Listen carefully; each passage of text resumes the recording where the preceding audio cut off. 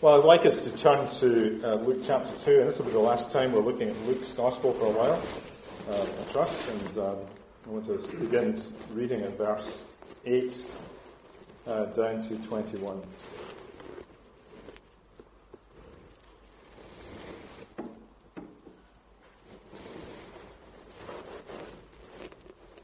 So you remember that Jesus has just been born and laid in a manger. Verse 8 says, "And in the same region there were shepherds out in the field, keeping watch over their flock by night. And an angel of the Lord appeared to them, and the glory of the Lord shone around them, and they were filled with fear. And the angel said to them, 'Fear not, for behold, I bring you good news of a great joy that will be for all the people. For unto you is born this day in the city of David a Saviour, who is Christ the Lord. And this will be a sign for you. You will find a baby wrapped in swaddling cloths and lying in a manger.' And suddenly there was with the angel a multitude of the heavenly host, praising God, and saying, 'Glory to God in the highest, and on earth peace amongst those with whom he is pleased.' When the angels went away from them into heaven, the shepherds said to one another, 'Let us go over to Bethlehem and see this thing that has happened, which the Lord has made known to us.' And they went with haste and found Mary and Joseph and the baby lying in a manger. And when they saw it, they made known the saying that had been told them concerning this child. And all who heard it wondered at what the shepherds had told them. But Mary treasured up all these things, pondering them in her heart. And the shepherds returned, glorifying and praising God for all that they had heard and seen, as it had been told them."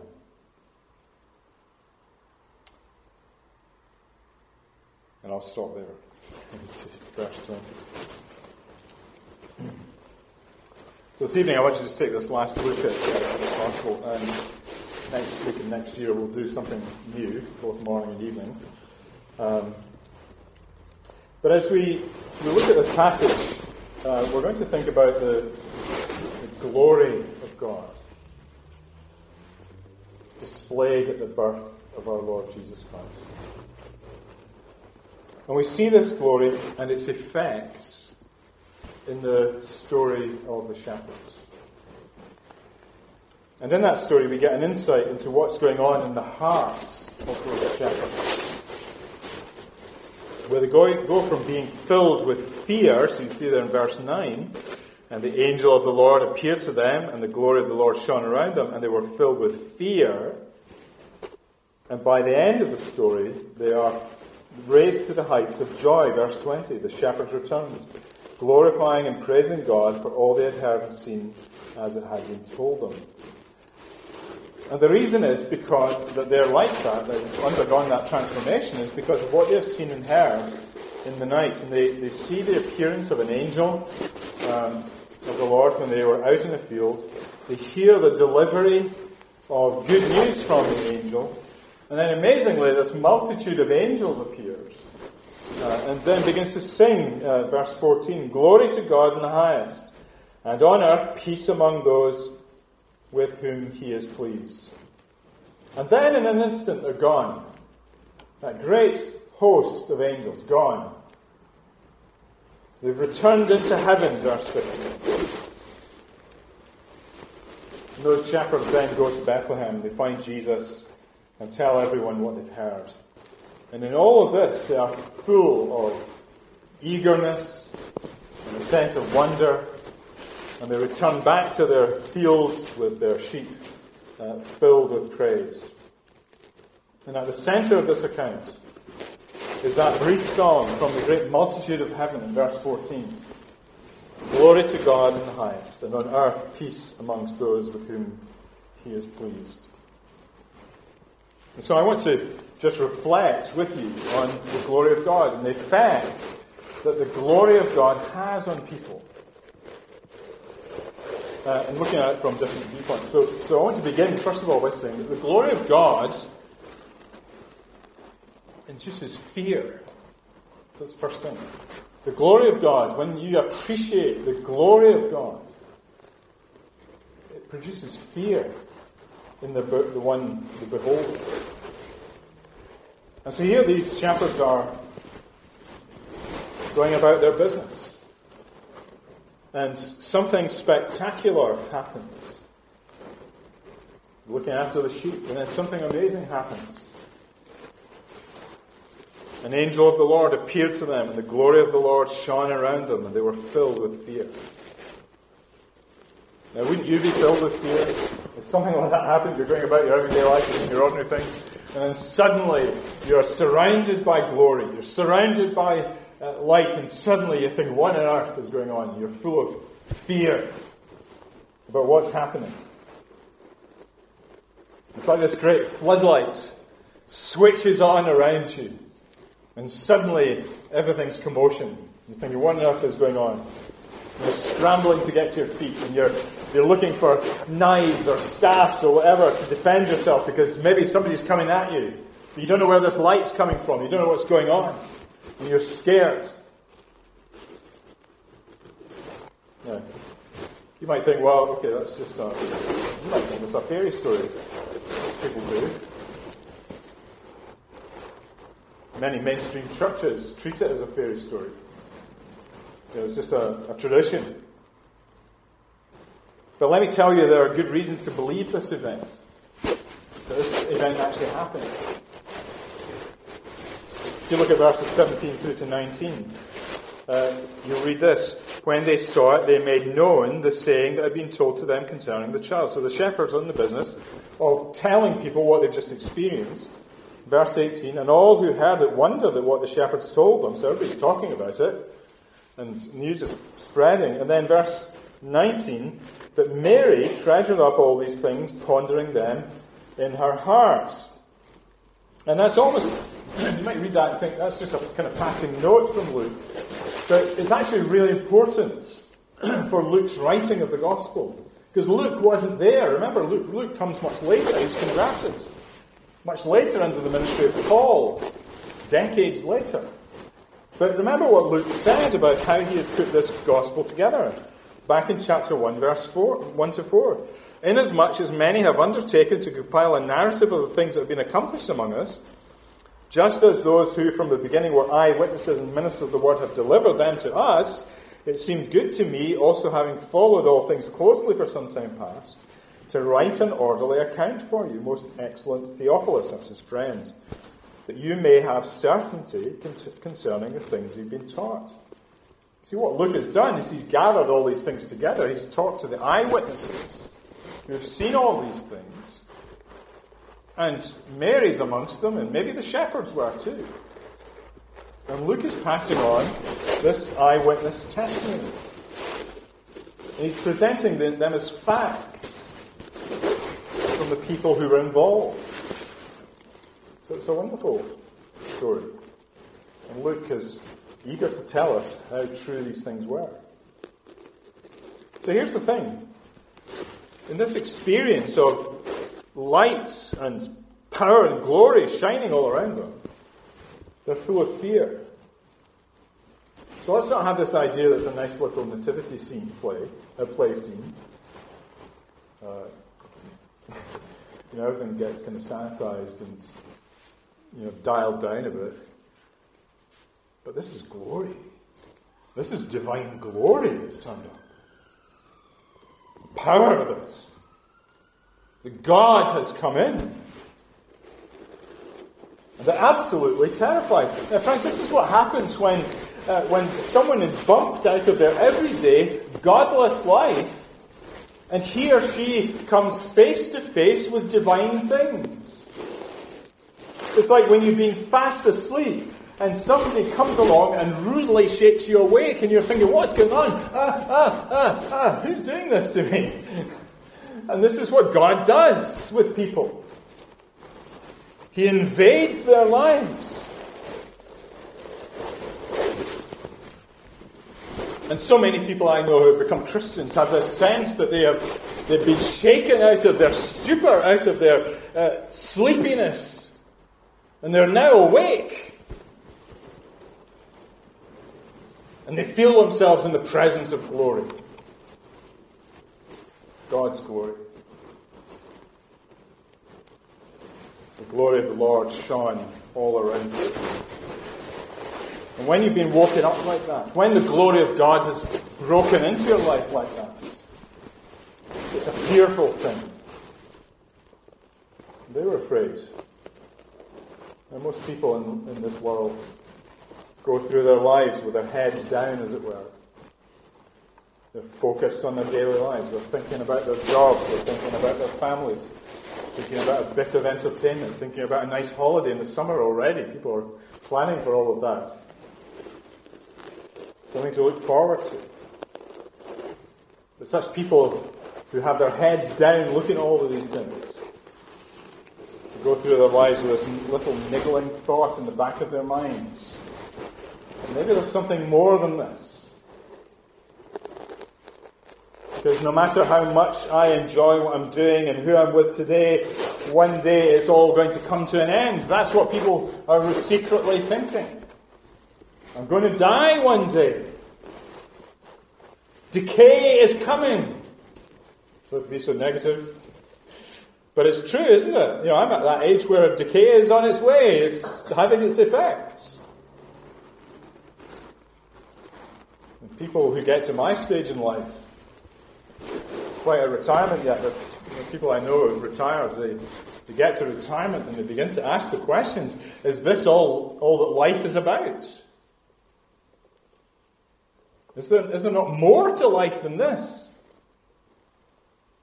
And often, such a question scares people, doesn't it? So we double down on this life, try harder to get more out of this life. But the questions won't go away. Is there more to life? Surely there's got to be more than this. And you end up with a life that's driven by fear. This is what these men were doing. They were doing what they had done for years and years. Shepherds. Passed down from generation. Skill passed down from generation. And doing the only thing they knew how to do. Looking after the sheep.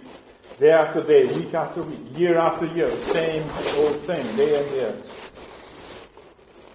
But then something happened. Something happened. Something from another world seems to invade their lives. This invasion comes uninvited. You don't expect it. But it's like a divine invasion. And that world that they have sought to suppress and ignore is now unignorable. Because they are now in the very presence of God. God seems to be with them and they are full of fear.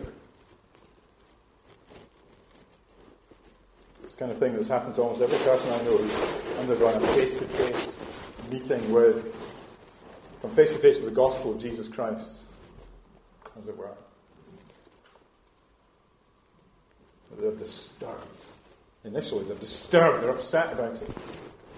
Because they see the implications for their lives, and their lives are going to be turned upside down by this invasion of God. And as it were, you find yourself suddenly naked before God. You're totally exposed before God, before His power and His glory. With nothing to shield you, nothing to protect you. And you feel that your life might be over. That's how many people become Christians. They have to go through that experience of feeling that they're utterly powerless and helpless before God and His power and glory. And I wonder this evening if that's the kind of experience that's happened to you. Have you come face to face with God this way? To come face to face with the holiness of God, the glory of God. It will be happening to you this evening as we meet together. That every fibre of your being wants to get up and run away and go somewhere else. Get away from the presence of God, to get away from the divine glory of God. Well, don't run away just yet. Stick with me a bit longer. Because we need to understand something more. Yes, the glory of God brings fear. Here's the second point. The glory of God with Jesus brings joy.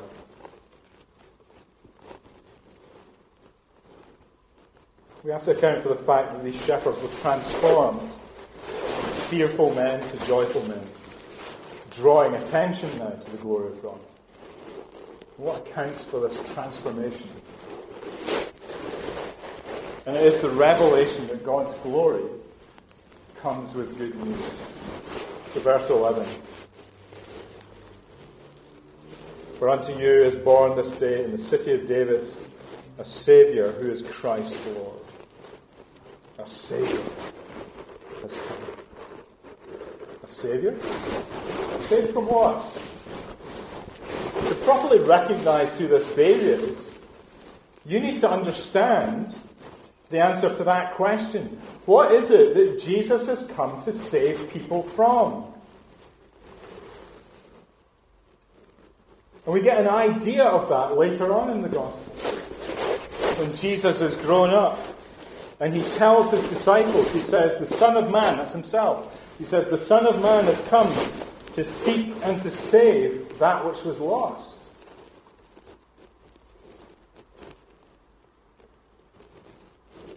He's come to seek and to save that which is lost.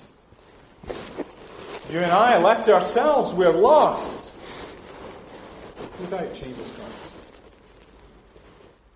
There's a profound sense in which the whole world is lost. It's out in the wilderness, it's lost and desperate, trying to find happiness and peace in the world, but it can't find it. And this baby is a Saviour. So he's the Saviour. He's also the Christ. What does that mean? Well, it means anointed one. Anointed one. And all I want you to remember about this name is that Christ was promised long, long before he appeared. See, the reason that there's an Old Testament there in our Bibles is to tell us that Christ is expected. What's the Bible about? What's the Old Testament about? It's pointing forward to Jesus. It's looking forward to Jesus. And here he is. He's come. The baby. The Son of David in the city of David. And so this announcement of Jesus is a great one made to these humble shepherds on a hillside. And it's an announcement that's accompanied with this great choir of heavenly angels. Glory to God in the highest. And you see what the choir is doing in heaven. It's drawing attention to the glory of God. Glory to God in the highest, and on earth peace among those in peace. That very glory with which those shepherds were struck with fear now becomes an object of worship and praise of God. See how this multitude are turning things round. Drawing attention to the glory of God is good news. And it's out of this glory appears his infinite goodness, God's infinite goodness. And out of his goodness and love, the Saviour has now come. So the glory of God becomes something to be rejoiced in. Why? Because God is no longer seen as a fearsome enemy. But he's seen as a friend who provides, a Saviour. And now comes to announce it. So the glory of God should be rejoiced in. He comes not as an ogre, not as a judge, a faceless judge. But he comes as a loving, giving Father. Father of the Son. And the glory of God is something to rejoice in. Indeed, it becomes a motive for your life now. It becomes a motive for everybody who's discovered it. To glorify God. That's what Christians do now. That's what it means to be a Christian. To live for the glory of God. To bring glory to God. To point people to the glory of God. So that they can see him. We glorify God not in the sense that we give something that he doesn't have. He has it already. All we're doing, he is so full in his being of glory that there's nothing that any creature can ever add to it. But we can point to it. And that's what we mean by glorify Him. We can point to the glory of God and get everybody to look at the glory of God, the goodness of God. Say, come to this God. See what He's done. Sending a Saviour, a Christ, for us. And so your life becomes a life of praise. Not just meeting here and a meeting like this, but as you go about the earth. Go about your business, do your job, raise your families, whatever. It becomes a way of bringing glory to God. That's a testimony of Christians, isn't it? Christians live for the glory of God. And the Apostle Paul, that was his testimony. He was at one time an enemy of God, remember? Angry, covetous. And he stood watching Stephen, as Stephen preached his heart out for the gospel before he was stoned to death in Acts chapter 7. And Paul was there, egging them on, looking after the coats of the men who were stoning Stephen. And I think Paul was driven by fear. I think he may well have seen something in Stephen that filled his heart with fear. He saw a glory in the preaching of Stephen as Stephen opened up the scriptures, and as it were, heaven seemed to open up for him. And Paul, I think, was full of fear at this point. Because he knew that if he had that faith, his life would be totally overturned and upended. And then it was. Not long afterwards, he goes on the road to Damascus to try and shut down another Christian group. And he meets Jesus on the road, the risen Jesus who comes in glory. He's thrown onto his back. He calls him Lord, discovers Jesus who's truly alive. And he entered into the greatest of joys, knowing Christ. And then, bending every fibre of his being to make Christ known in the preaching of the gospel. Friends, let me just pause there for a moment, and may I ask you a question or two about your own heart. Has this sort of transformation happened to you where you've gone from fear of God to great joy in God's glory? Has that transformation happened to you?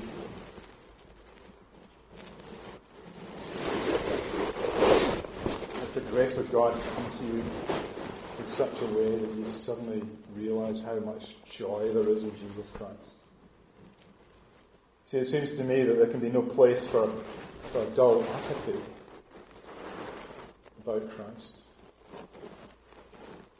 If somebody claims to be close to God, they can never be apathetic about relationship to God. Yet why is it that there are so many who profess to be Christian that seem to be marked by apathy in regard to things eternal? It seems to me that one thing a person cannot be who has met God like this is apathetic. You're either full of fear as someone concerned about your eternal destiny, or you're someone full of desire to glorify God and sing and speak His praises. This is the transformation that happens. And the only conclusion I can come to is that someone who is apathetic is someone who is not actually close to God at all. Are you close to God this evening? Are you finding your joy in the good news of Jesus Christ, your Saviour? Has your life been transformed by this revelation from on high? Does it mean you want to join with the angels in glorifying God? Well, one final thing I want us to reflect on is the last statement in the angel's song that says that out of the glory comes peace on earth. Let me read the whole thing again. Glory to God in the highest, and on earth peace amongst those with whom He is pleased. And that makes sense now, doesn't it? That this transformation from fear to joy brings about a new peace in the soul and amongst people who have discovered it. A people who are no longer in opposition to God, who is feared as an enemy, but rather in love to God, he is now seen as the best of friends. And there's a peace of the soul. See, peace is not just the absence of conflict. Most people are asking for peace all the time. And what they're really asking for is absence of conflict. They don't want conflict in families. They don't want conflict between nations. They don't want conflict between groups of society. Can't there just be peace? Can't we just all get along? But peace is not just that. Peace, true peace, is the sense that everything is being put right by God. Just listen to what the Bible says about peace. Romans chapter 5, verse 1. Therefore, since we, the church, Christians, have been justified by faith, we have peace with God through our Lord Jesus Christ. You see, through Jesus, that vertical relationship with God is restored. And we have peace with God. And then Philippians 4, 6 and 7, well-known verse, God promised that as we pray and bring our needs to God, Paul says, the peace of God, which surpasses all understanding, will guard your hearts and your minds in Christ Jesus. And that's a different kind of peace. This is now the inner peace of a settled soul before God. So we know, peace with God in terms of our relationship with Him. We're at peace with Him. But then in our souls we begin to experience peace, an inner peace. And then in Ephesians chapter 4, verse 3, Paul urges Christians to be eager to maintain the unity of the Spirit in the bond of peace. So people in churches begin to have this bond of peace with one another. So we have peace with God, we have inner peace within ourselves, and then we begin to have peace within the community of God's people. See, the church is a beautiful thing. When the gospel is preached and the Holy Spirit comes and reconciles people to God through Christ, we have this bond of peace. We begin to see these wonderful relationships being formed within the church, like a family, which we begin to love and cherish and feel we couldn't do without. And all the brokenness of our lives begins to get fixed in that environment of peace that God has worked in us. One more verse. Romans 12:18. Paul says, if possible, so far as it depends on you, live peaceably with all.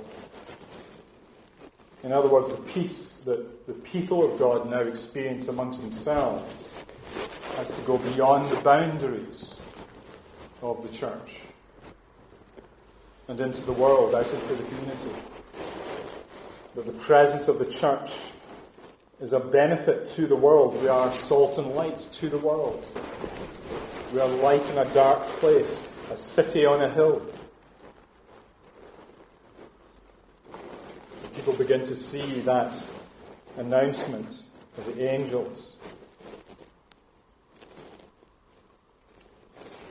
Perhaps begin to see that is not such a fanciful story after all.